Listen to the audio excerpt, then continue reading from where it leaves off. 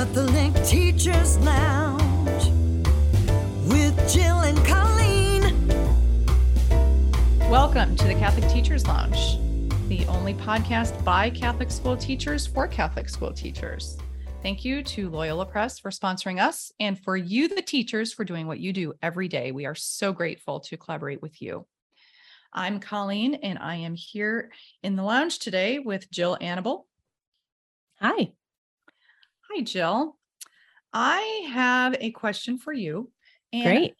I am I like questions.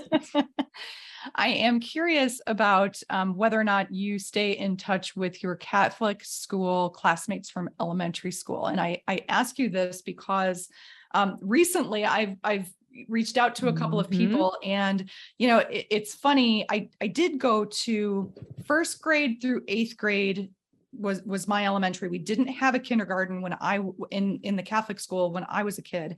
So now, of course, my elementary school has a preschool and a kindergarten and, all the way through eighth grade. But when I was a student, I went to a public preschool and a public kindergarten with many of the kids who then went to St. Gerald's with me. So we went all the way through school together. And then I went to high school with many of those kids too. But it's really that core of elementary school kids that I grew up with and went to school with for so long that I remain in touch with. And when I reach out to them, it's kind of like, brothers and sisters, like it's not strange. Years go by and it's not strange to reach out to each other. And I'm wondering, is that a common experience? And do you have that too? I think it is. These are my best friends. So my best friends I met in kindergarten at Holy Spirit School. And, but truly there was 41 or 42 of us who graduated together from kindergarten through eighth grade. And although a lot of time can pass, these are people who, if any of them called me out of the blue, I would drop anything to help them. So it very much a sibling approach, even if a lot of time has passed for all 42 of these people, like give or take, even if back when we were kids, there was conflict or whatever, I think all of our parents knew each other. We were truly raised together like siblings with common values all the way through. And a very special bond happens in that decade we spent together.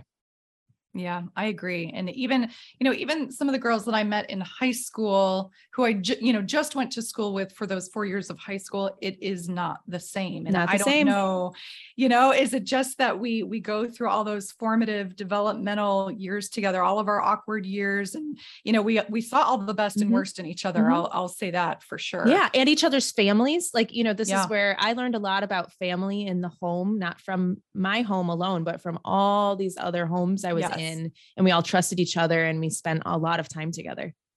Yes, for sure. So, so the reason I ask that, couple of different reasons, but the idea for the Catholic Teachers Lounge today is actually about creating community. And so, it all flows together.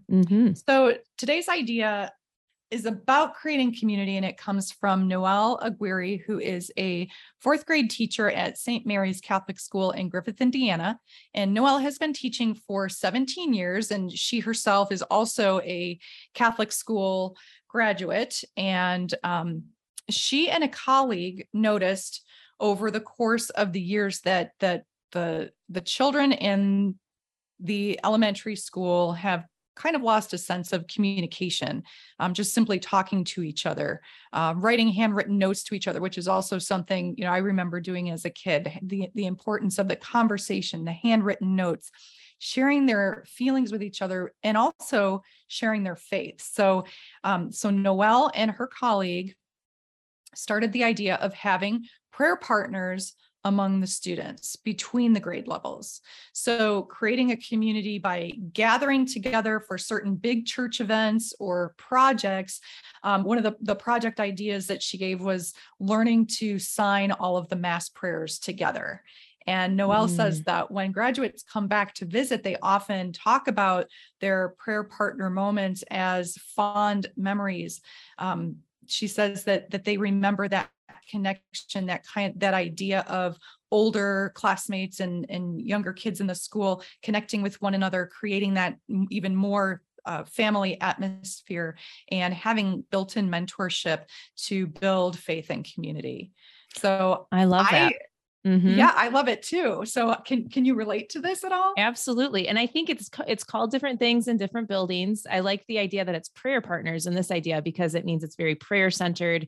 You have the older students modeling prayer life for the younger students, which makes a lot of sense.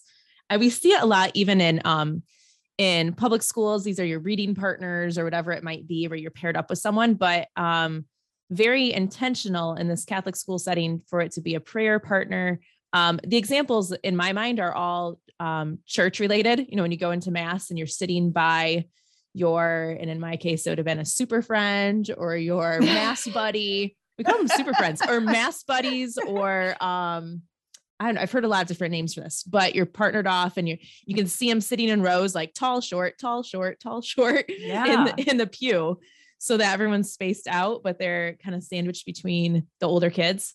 But, you know, that has a very logistic approach as opposed to praying together and being partners for each other, like you're saying here from this idea. So I love this idea because it means it's really building community and leadership and prayer life.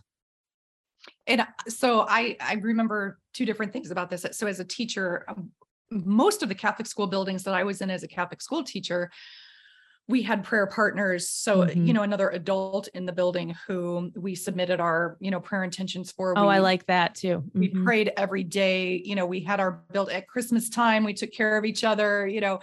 Sometimes our classes would connect because you would connect your prayer partner's class with your class for something. So, different ways to do that for adults, but that idea of students being able to connect in their faith and learn how to have the responsibility of praying for another person is also really cool. And you're right, that logistical concept of, we often have like reading partners. So you have the 7th or 8th graders or 6th graders, even going down to the preschool or kindergarten or even 1st grade and reading to the little kids. So you have these academic partnerships where the younger kids and the older kids connect, but it really isn't quite the same. I remember my buddy in my elementary school, it was buddies.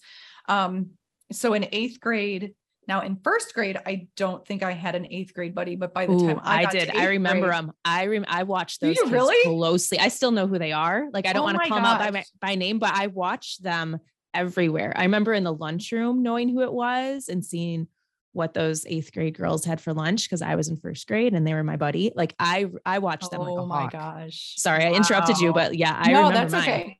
Yeah, no, I remember mine. But as an 8th grader, I remember my my 1st grade buddy. Her name was Trisha. Like I can picture her in my head. This is a long time ago, but I do remember her. And there was a I don't think we did like prayer connection though. It was mostly around academic things. So Noelle's idea of connecting kids to write notes to each other, to support people, to support one another in faith, to get together, to watch, on TV, if there's a big church event or whatever, like here, in a diocese, if a bishop turns over and there's, the televised mass or, whatever it is, you can get together and experience these things together and their faith moments.